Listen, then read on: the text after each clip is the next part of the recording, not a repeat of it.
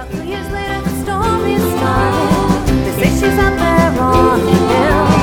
They say she's looking for a rendezvous. So long dead, but she's 16 still. Yeah, she never grew up, and she never will.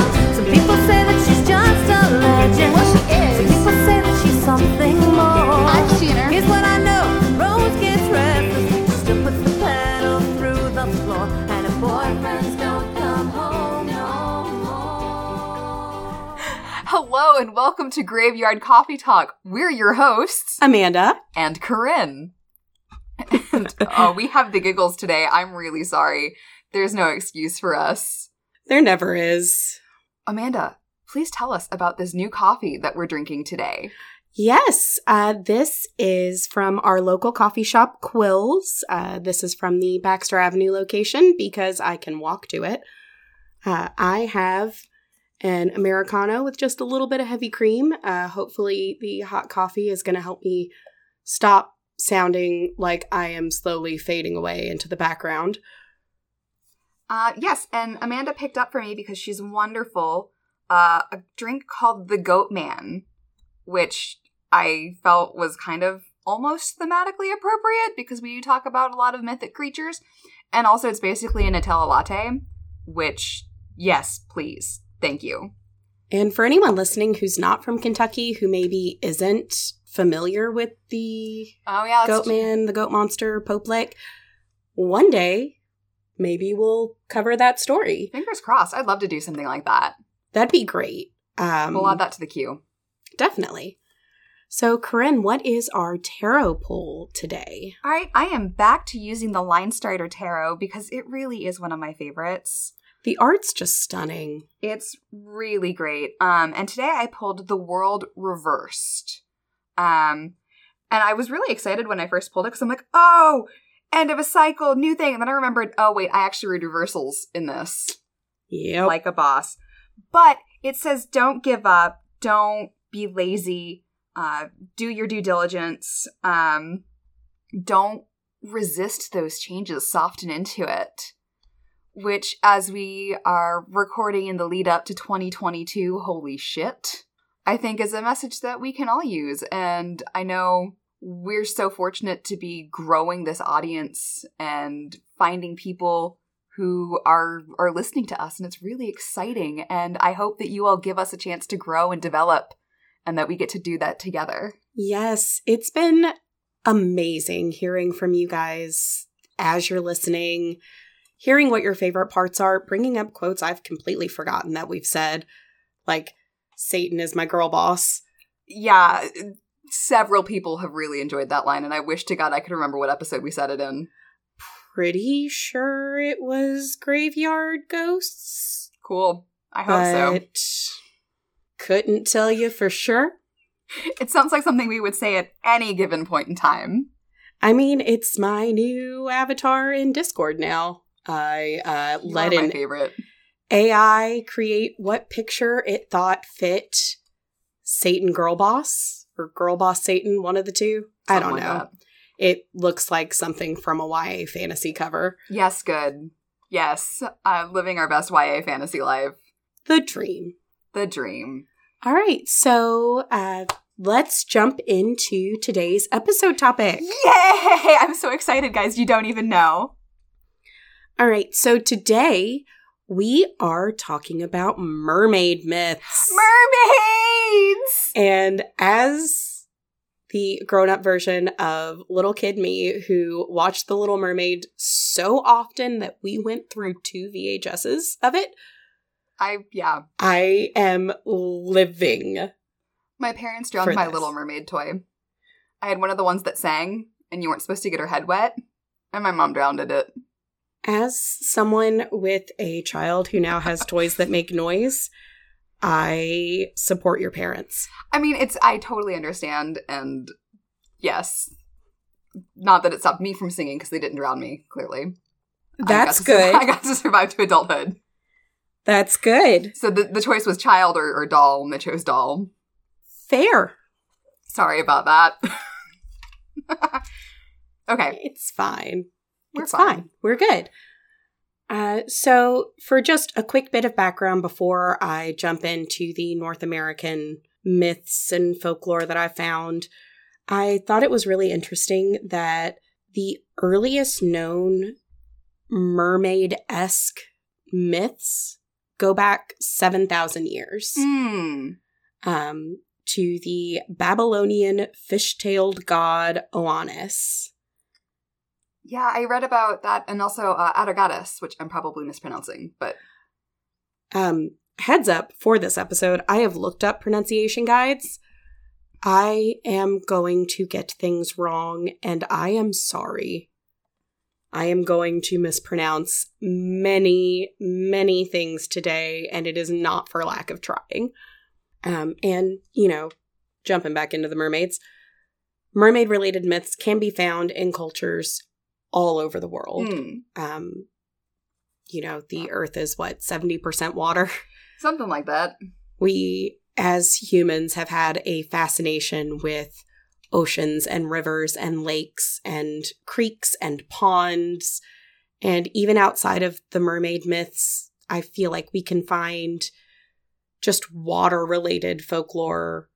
There's a everywhere. lot, and I'll admit, I went a little bit off the rails in my own research, and I had to, reel myself back in, because there's one topic that, had I been left unsupervised, we'd be hearing about for 3 weeks, and I would like to save it for a different episode, if I may. Oh, I'm gonna flat out tell you a topic that we're going to cover. Yes, lay it on me. As I go through here, so no worries there. Lay it on me. So the first bit of mermaid-related folklore that I would like to cover is the Mishibijwe, or the Great Lynx. Okay. And this creature shows up in the mythologies of various native nations in the Great Lakes region. Okay. A lot of this is in Canada, but some of it does cross over into the U.S. because our borders are make-believe. Yes. So according to the Sioux people, it's a monster from the underworld that resides in creeks and rivers. Awesome. It has the body of a buffalo, but with paws for easier swimming. So think like a platypus paw. Or a beaver, I guess, would make more sense. Platypods are a little bit more duck-footed. Yeah. It has one eye. Okay. It either has one horn or two horns, depending on the myth. Okay. Dorsal fins, Mm-hmm. a spiked tail, and scales. Okay, that sounds really badass, and I like him, and I want to be his friend. No, probably not. And we will get into why. Damn! Ruining all my fun. So there's a Chippewa tale that has the Mishibijwe living on an island of mud between two lakeside villages. So again, the Sioux people thought that this creature lived in creeks and rivers, but the closer we get to the Great Lakes proper, we find this creature living in lakes. Okay. And when you think of how absolutely massive and... Can I tell you a funny story about the Great Lakes that I've probably told you before? Of course. So my sister, who is a brilliant woman, please don't misunderstand. Can you tell me which sister? It's Marion. Okay. My sisters are twins, so it does matter which sister I'm talking about here. They're very different women. They are very different. But Marion was flying from Louisville to Chicago and then Chicago to London for her study abroad. Okay. So she lands in Chicago and she's texting with her twin, Patricia, and is like, hey, we flew over the ocean. And Trisha's like, no, you didn't. And Marion's like, no, we flew over the ocean. I saw it. And Trisha's like, Marion, you're in Chicago. Do you know where Chicago is? And my sister, God love her, responds with, well, then it must have been a fucking big lake. Yes. Yes, it was. To which her twin responded, do you mean a Great Lake? My sisters, ladies and gents, brilliant women. They are some of the smartest women that I know, believe it or not. It is proof that one person cannot know everything. Also, none of us think before we speak. Ever. Why would you? I mean, this podcast is just like a testament to my inability to think before I speak, so. It's true. So again, the Chippewa tale has this creature living on an island of mud between two lakeside villages. Okay. The locals avoided the island out of fear of the creature because I'd be terrified of a creature from the underworld as big as a buffalo. I mean, yes, but also, we all know I'm going to die trying to pet something I shouldn't. Fair. Yeah. But two girls decided to take their chances crossing the lake. Okay. The girls encountered the monster. They did not kill it, but it also did not kill them. Okay. They managed to chop off its tail with one of their oars. Baby! Which, why is your oar so sharp that you can chop off an you underworld can creature's tail? Totally fuck people up with oars. That's a thing, yo. I don't like that. But the tail, once it was chopped off, turned into a solid piece of copper. Okay. And as long as the tribe possessed the copper, they had amazing success fishing and hunting. It became a talisman of good luck and prosperity. And now moving on to another native nation that believed in the Mishbishwa. I am so mispronouncing that, and I apologize. The Ojibwa people believed that every lake had its own. Oh. And that creature controlled the conditions of that lake. It could cause still waters. Okay. Or if it was upset, it could lead to waves and whirlpools and rapids. Okay. And because little kids love monsters, regardless of where we are in the world or when we are in history, at least one tribe had a children's game similar to tag, where one child was the Mishbishwa chasing the other children around. I love that. I love that so much. It's like Sharks and Minnows. It's Sharks and Minnows. It's the kids that are making games about COVID right now on Playground. That's true. Yeah. Where, you go and knock on doors, and at one of the doors there's Corona, and it goes and chases the other kids. I just love that it's... Kids are kids across time and space. Yes, and the fact that things that we as adults find terrifying, like Coraline, or certain bits of Nightmare Before Christmas, are just fun. Kids like fun, for children. Kids like fun, scary. And I just Their love definition that. of fun, scary and our definition of fun, scary are very different. So moving on away from the Great Lakes, we're going to go over a little further east to the Mi'kmaq Nation, who traditionally live in Nova Scotia, New Brunswick, Prince Edward Island, and then down through Maine and Massachusetts. Okay. I didn't forget that I was supposed to cover U.S. folklore, guys. And we're going to talk about one of the stories of Lone Bird. Okay. Lone Bird was an absolutely gorgeous woman who lived with her mother and father on the shores of the Atlantic. Okay.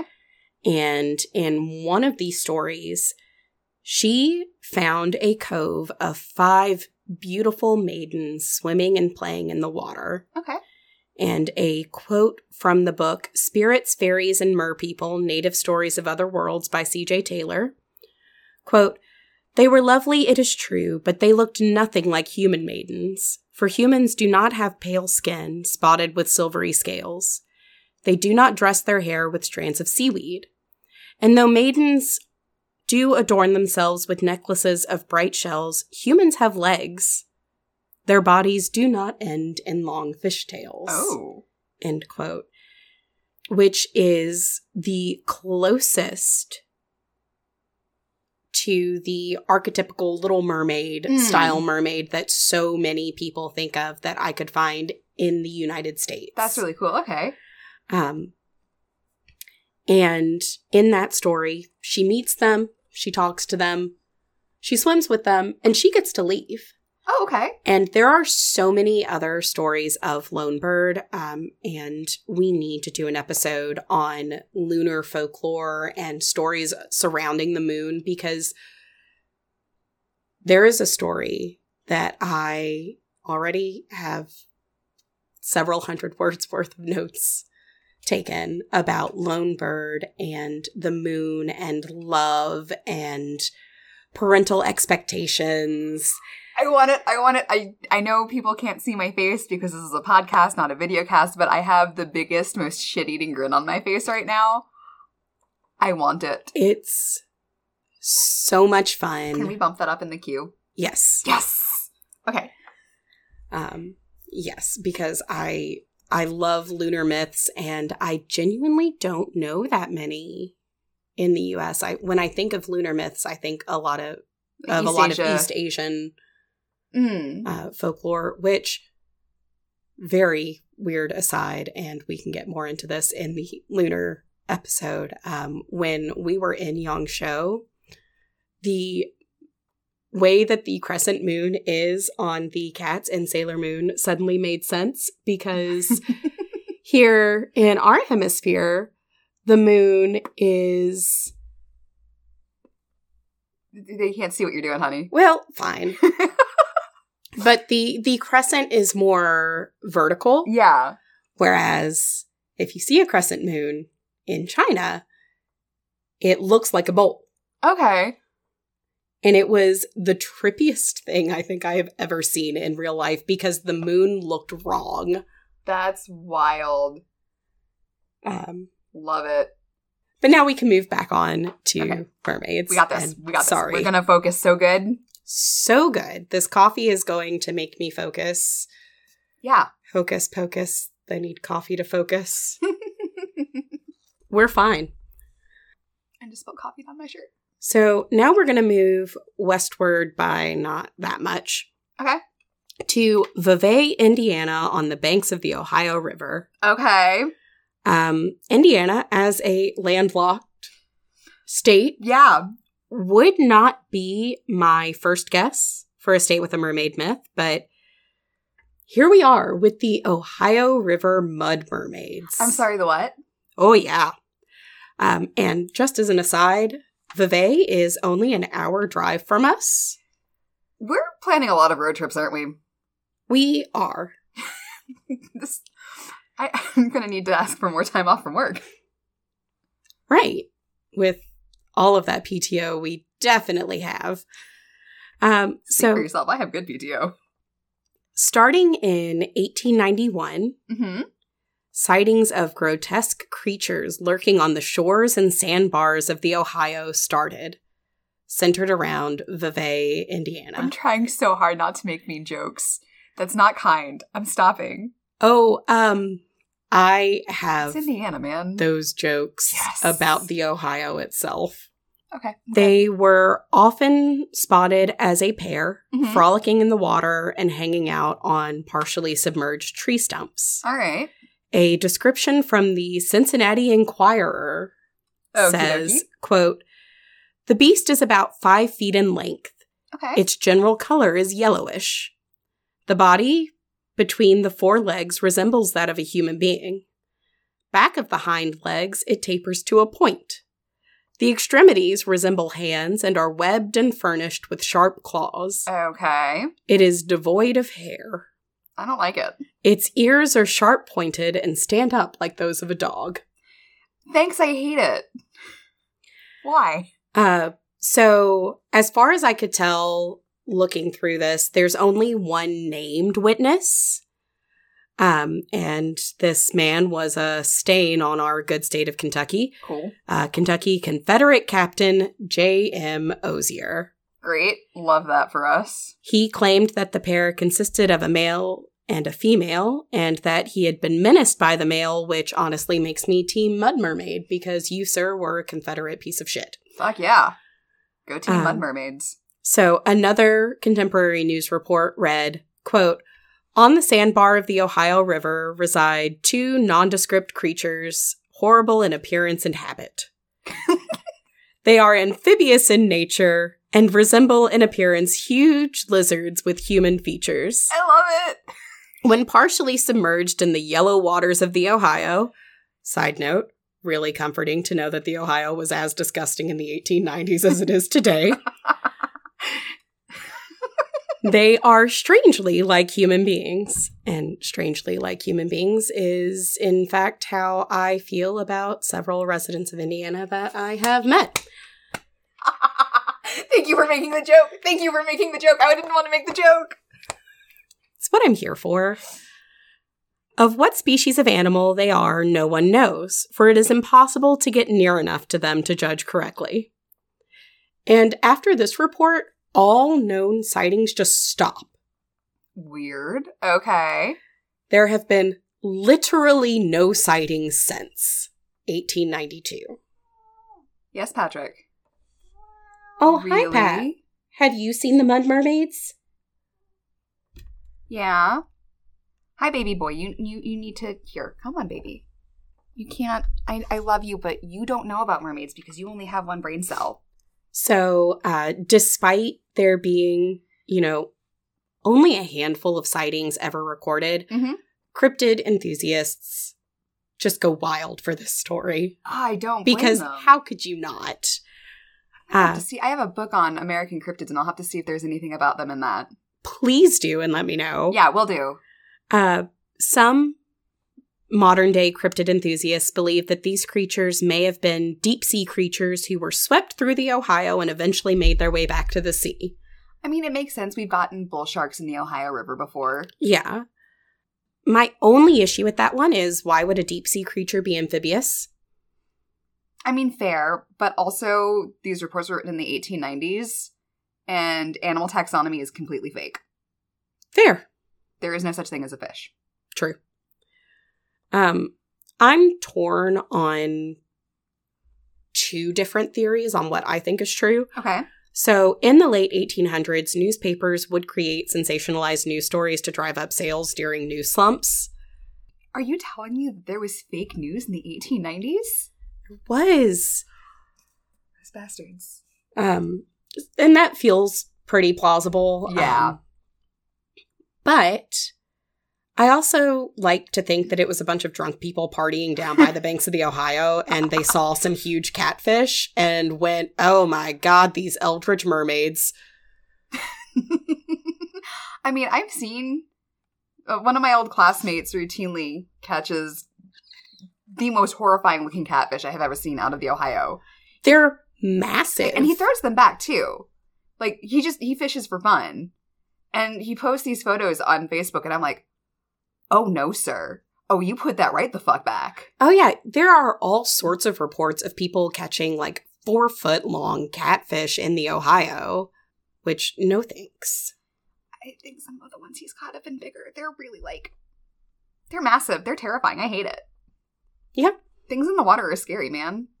Yeah, you don't have to go to the ocean to find... Horrifying things in the water. Yeah. Just come to Kentucky. Come check out the Ohio. It's gross. Really, a lot of my segments so far in multiple episodes of this podcast are, you don't have to go far for the horror, just come to Kentucky. New state slogan. Sure, they'll go for that. Hey, Andy, hire us. We got you, boo. And lastly, oh no, we can't talk about North American mermaid myths without discussing manatees. Yay, manatees! Yep, so in 1492, Columbus sailed the ocean blue, and in 1493, he claimed he saw mermaids. Yep. We now know that he most certainly saw manatees, especially given how he and several of his crew talked about the mannish faces on the mermaids they encountered here. Oh, no. Be nice to the manatees. Now, I want you all, picture in your head a manatee. Now, think about how desperate you would have to be to look at a manatee and go, ooh. Hey, they got curvy knees if you see them from the bottom. I've seen those pictures. If you're looking up at the manatee, she got some curves, yo. She thick? She thick. I'm just We being mean. have no remorse. None whatsoever. I told you, I don't think before I speak. But then, for the first and only time in my life, I decided to give Columbus's crew the benefit of the doubt. Because you're stuck at sea for a year with only your coworkers for company, led by a man who disbelieves Everything? physics and thinks that the world is much smaller than it is. Yeah, well, math is hard, yo. But yeah, a year at sea with only your coworkers, Yeah. that'd be enough to mess with your head. So, given the dehydrated, half-starved, cabin fever-affected points of view, it almost makes sense. Mhm. Manatees are mammals. They are. They give birth to live young. They do. And they are incredibly curious. And they're cute! They are so cute. I love manatees. We should go to Cincinnati and go see the manatees there. Oh my gosh, we went there for a friend's bachelorette party to the Cincinnati Zoo, and they had a little baby manatee who was learning how to eat lettuce, and it was the cutest thing I have ever seen in my life. So manatees also do what's called a tail stand, where they bring their head above water with their tails straight down, which does feel a lot like something out of very classic mermaid art. Yeah. And to close this segment, not super mermaid related, but definitely about manatees, I'm going to read you an excerpt from Spanish Jesuit missionary and naturalist Diaz Acosta Facundo's 1590 description of the manatee. Yes, lay it on me. I need this. Quote, "There is the so-called manatee, a strange kind of fish, if one can name fish to an animal whose cubs are born alive, and with milk they are raised and eat herbs in the fields, but indeed usually resides in the water. Due to the mentioned reasons, they eat it as fish, but when I ate it on a Friday, it almost had scruples, because the color and flavor seemed like nothing but veal chops. Is big as a cow." End quote. Oh no! Oh, that makes me think of all the things that don't technically count as meat for Lent. For Lent. Capybara. Beavers. Yeah. Alligator. I mean, the only reason fish doesn't count as meat is because the Pope didn't want the Portuguese economy to collapse, so. I mean, yeah, but I love it. Okay. And that's my segment. Okay, it's my turn. It's mermaids, guys. I'm really excited. And I had to rein myself in a lot. Excellent. So you're getting a much truncated version of what I originally wanted to do. Okay. Because as we discussed, the myths of mermaids go back quite far. But a lot of what we consider like classical mermaids are more like the Greek sirens, things like that. You don't actually get a ton of those in European mythology. Interesting. There are a few, but it's kind of like, okay, well, we all just share this one monomyth, essentially. You do get some interesting variants that I really enjoyed, but I was kind of like, this is boring. Fair. I have very short attention span, guys. You will learn this quickly about me. So I hopped on to my good buddy Google, and I typed in mermaids around the world, and I found a really great list from Book Riot. Love Book Riot. Great site. Mad shout out to them. So I picked a couple off of their list and then devolved from there. So one of the things that I learned about on that specific list was the Hai Ho Shang from China. And the Hai Ho Shang has like the body of a Buddhist monk with a shaved head. And then he's also a fishy. Okay. And his whole deal is that he likes to sink ships. He will wreck your shit. I mean, I guess you get bored if you don't have the internet, but... Probably, I don't know. But anyway, the way that you keep Hai Ho Shang from sinking your ship is you need to burn feathers on a deck, on the deck, which kind of worries me because open fire on a ship, don't love that. That seems You got really a bunch dangerous. of water, it's fine. It's so dangerous. It's like the number one most dangerous thing on a ship is fire. The other thing that you can do is you have someone performing a ritual dance to the sound of a gong. Excellent. And that is supposed to keep Hai Ho Shang from destroying your ship. Is he a fan of the arts? I guess so. I don't know. Maybe he's like, oh, they're praying, because he looks like a Buddhist monk, kind of, with like the shaved head. I don't know. I actually had a lot of trouble finding like good detailed sources. Now I'm just wondering if sailing, excuse me, if sailing is blasphemous. You know what? Look at us. We're weird hairless critters. We belong on land. I say, being deeply afraid of anything that I cannot see, which is most things because I'm very nearsighted. Oh man, what's the fear of the ocean? I don't know. Thalassophobia? Probably. I like being in the water. But whatever. I do not like when water is so deep I can't see past a certain point. That's fair. I say, having spent just multiple weeks of every summer growing up at Rough River Lake where it is so muddy and dark. My parents were chucking me into the Atlantic Ocean from the time I was a baby, so it's fine. It's whatever. So as I'm trying to find more information about Haihoshang, I start seeing references to Jiaoren in Chinese mythology. One of the ways it typically gets translated is shark people. So these are closer to classical merfolk. One of the things that they are noted to do is when they cry pearls. I have heard of these. Yeah, you may have. I could be completely wrong, but I think they were said to be in the Pearl River near where my in-laws used to live. Okay. So the Pearl River is southeastern China. Really, it feeds out into the sea near Hong Kong. Okay. And it's by Macau and Zhuhai, which is where they lived. And I believe it's one of these creatures that is part of Zhuhai's, like, city art. Yeah, Jiaoren seem to be a little bit more widespread, which is pretty cool. One of the other things that they are said to do is they're very fine weavers. Okay. And they weave this silk that is called jiaoxiao, which is also translated to as mermaid silk. Stories about the Jiaoren start cropping up as early as the 6th century CE. And again, I couldn't find a ton of good English language resources because I am limited. My Chinese is absolutely abysmal. Mad apologies to my Chinese teacher. I'm sorry. But there was a scholar named Edward Schaefer who started drawing connections between the jiaoxiao with something that is very real called sea silk that originates in the Mediterranean. Uh-huh. So this sea silk, this jiaoxiao, could have made its way to China. And quite frankly, it did make its way to China via various trade routes.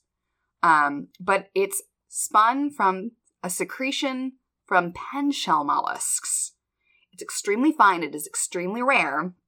And like I said, it is typically produced in the Mediterranean region. Interesting. So I thought that was really neat. I got very excited about that. Huh. And then I have a really important side note before I go on. Okay. So when I found that book, Riot List, and Haihoshang, instead of, carefully copying Haihoshang and just Googling that, I typed in Chinese mermaids. Oh? Because I'm lazy. Because somehow typing is lazier than copy pasting like you do. And it turns out that there's a huge popularity of being a mermaid in China. Like the free divers who wear the mermaid tails. You find them all over Florida. It was so hard to find the manatee information because if you look up Florida mermaids. Yeah, it's all that. Yeah. So that's hugely popular in China right now. Like all over the place. Interesting. So when you learn to be a mermaid, you are learning free diving. And you're swimming with what is called a monofin. Okay. My niece has like a little spandex one that I'm so jealous of. But she's 7, so I can't steal it from her. It's true. She is tiny. She's whittle. So yeah, huge movement. And the minute I found that, I'm not going to lie, the entire rest of my afternoon, I was trying to find anywhere in the tri-state area where I can take mermaid lessons. I haven't found them yet. And if someone could point me to where I can do this, you will have my eternal gratitude, and probably my husband will be really sad. I'm very sorry to him in advance because it has become an obsession. I want to be a mermaid, Amanda. I wonder if the scuba school here in town could direct you. Yeah, they have freediving classes because I went down a rabbit hole.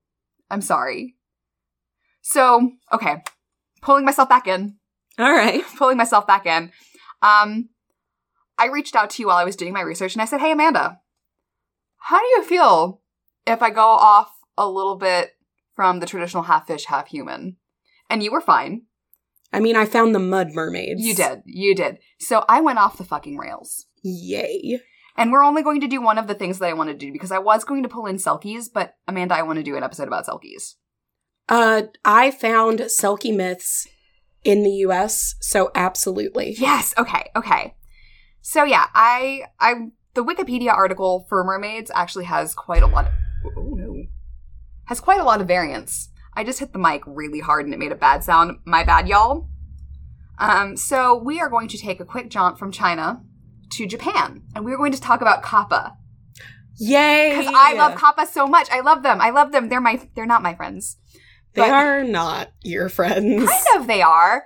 So, kappa are an aquatic Japanese yokai. Yokai typically gets translated into English as demon. That's really not an accurate translation. Mm-hmm. But they are a supernatural spirit. I mostly know them because as a teen, I was and still am a big anime fan. And I'm also a really big nerd. No. So, I fell in love with learning about mythology. Any hoozles. So, kappa, for those who are not weeaboos and nerds like me. You should know from reading Harry Potter. But kappa are very humanoid. They have a turtle-like shell on their back, and there is a depression on the top of their head that is full of water. And a classic way to evade a kappa is to bow very deeply and very politely, because they are compelled to be even more polite to you in return. And if they spill the water out of that dish on top of their head, they lose all of their power. So if you bow really deeply, they have to bow even more deeply and the water spills out. I love the weaponized politeness. Mm-hmm.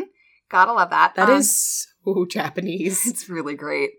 And I have in my notes, which Amanda can see and I will definitely post on the website, that is a Netsuke carving. Netsuke were used as decoration. And he's a little kappa, and he looks like he's got some Gollum vibes. He does have some major Gollum vibes, but you can even see the little depression in his head. Yeah, he's really cute.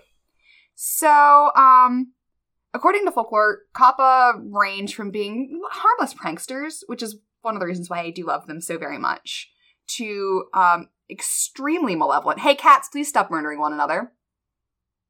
Anyway, the range here is, still kind of pervy and, trying to get an upskirt on women who are walking too close to the river. That's still pervy and gross, and I don't like that. But then it ranges all the way to raping and murdering. You get a wide variety with kappa. That's not great. It's not. And according to mythology, one of the common pastimes of kappa is to drown people because they want to remove something called, shirikodama from the victim's anus. And the shirikodama is a mystical organ that is somewhere either just inside the butthole or up into the intestines. And the kappa desperately want that. Hi, Japan? What the fuck? Okay, so there's actually a really interesting write-up on Hyakumonogatari, which is the website that I referenced in our Spooky Games episode. Okay. He had a whole collection of stories about kappa and talking about just the bases of the legends and stuff. And a very common thing with drowning victims is they have a distended anus. So the thought was this was an explanation on why that happened. Interesting. Right? That was really cool. This is actually kind of horrifying. I rescind my what the fuck. Yeah, there is reason for it, believe it or not. So when they're not wanting to murder you and pull things out of your ass, they are very good friends to have. They were supposed to be very skilled healers, and according to some legends, actually taught humans how to set bones, which is kind of important for survival. Yeah. I could make a joke about setting bones and anuses, but, you know. Let's not. Woof. Oh, God. Another bit of Kappa lore that I really like is that you can appease Kappa with an offering of cucumbers. So, like, you might be familiar if you go to a sushi restaurant. There's the Kappa Maki, which is a cucumber roll. Mm-hmm. It is named as such because it is cucumbers, and cucumbers are for Kappa. Huh. And They are refreshing. Pre-Meiji Edo, which is what we now call Tokyo, people would actually carve the names of their loved ones into cucumbers and put them into the waterways as offerings to help keep them safe from drowning. Interesting. Right? It's very cool. Kappa are very common in Japanese folklore. One of the other things that I really like about them is if you're reading Japanese translations of Journey to the West, the water demon who goes along with Tripitaka and the Monkey King and everybody else is typically presented as a Kappa. Fun. So that's just one of those things. That's where I learned about Kappa, because I am such a slut for Journey to the West. I love Journey to the West. We, again, when we were in Yangsho, got to go to one of the caves that Mad Jelly is said to have been there, and it is a tourist destination. I need to go. You can get your picture taken with actors dressed up as the Monkey King. Ah, Samuka, yes! And they've got, like... So we were told by our tour guide, because, fun fact, I do not read Chinese. Yeah. I do not understand Mandarin. So the speakers that were blaring, which was just so weird. I'm sorry. This is a very odd tangent, and I apologize. But, you know, you go on cave tours in Kentucky, for example, because I have heard that apparently other states don't have quite as many caves as us. We do have the benefit of having Mammoth Cave. Yeah, and it's just so weird to think about people growing up not going to visit a cave once or twice or 3 times a year. Who knows? It's weird. Those poor people. Yeah. Again, Kentucky. You don't have to travel far for the horror. Yes. So, here, you know, we don't do a lot to our caves. Mm-hmm. We just appreciate the cave itself. Yeah. There were plaques next to the stalactites and stalagmites that were referenced in specific iterations of Journey to the West. There are, like, big multicolored lights on important parts of the cave. Love that. There was a man-made mud pit, which we went into. Okay. And a man-made, we found out later, hot spring in this cave. Amazing. Yeah. A bunch of Chinese tourists took pictures of us Americans in the hot springs. Love that for you. Love that for me. Oh, goodness. And yeah, it was just, I'm sorry, you mentioned Journey to the West. No, you're and that fine. was the coolest thing. I'll have to find the pictures for you. You're fine. One of the resources that I found, one last final tangent that isn't really related to anything. Well, it was kind of related because it was talking about Kappa and anime. And I found this great JSTOR article about compendiums of Japanese yokai from, like, pre-Edo area. Area? That's not the right word. Era? Thank you. Pre-Edo era to certain modern-day anime, including one of my personal favorites, Inuyasha. Love that show. It was my first anime ever. So I saw that and I was like, oh, cool. Oh, it's JSTOR. How am I going to get access to this? Because JSTOR is kind of expensive to subscribe to. So I did a little clicking around, and it turns out that if you are a Louisville resident and you have a Louisville Free Public Library card, you have access to JSTOR. So guys, get you a library card, especially if you're here in Louisville. If you are not a Louisville resident, find out what research tools are available through your local library. because I can guarantee you they're probably better than you think. 1,000%. Like, guys, local libraries, love them, use them. They're great. I love it. I was really excited. I was super excited when you texted me that because it has made my research for one of our upcoming episodes less hectic and all over the place. My research is always going to be hectic and all over the place because I don't have the attention span for anything more streamlined. It's fair.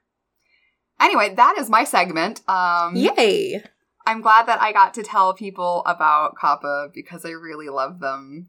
I'm just glad I found out about the mud mermaids that Oh, Kentucky.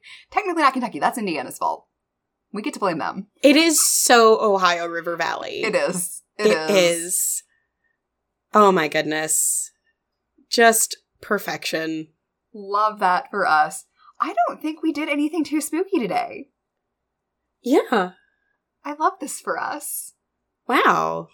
That's weird. With some of our upcoming episodes, we more than make up for that. So, just a warning, this is an on-purpose lighthearted episode. Yeah, after the occult court cases, it felt right. It did. But this was great. I had way too much fun, and I think we're going to have to throw books at one another again. 1,000%. Yes. All right, guys. Sweet dreams and caffeinated nightmares. We will talk to you guys later. Thank you for listening to Graveyard Coffee Talk. Our theme music is Pretty Little Dead Girls by Shannon McGuire. Copyright 2006 and used with permission. Our cover art is by Kyle Welsh. If you want to keep the chat going, please visit our website at graveyardcoffeetalk.com for transcripts, episode notes, and more.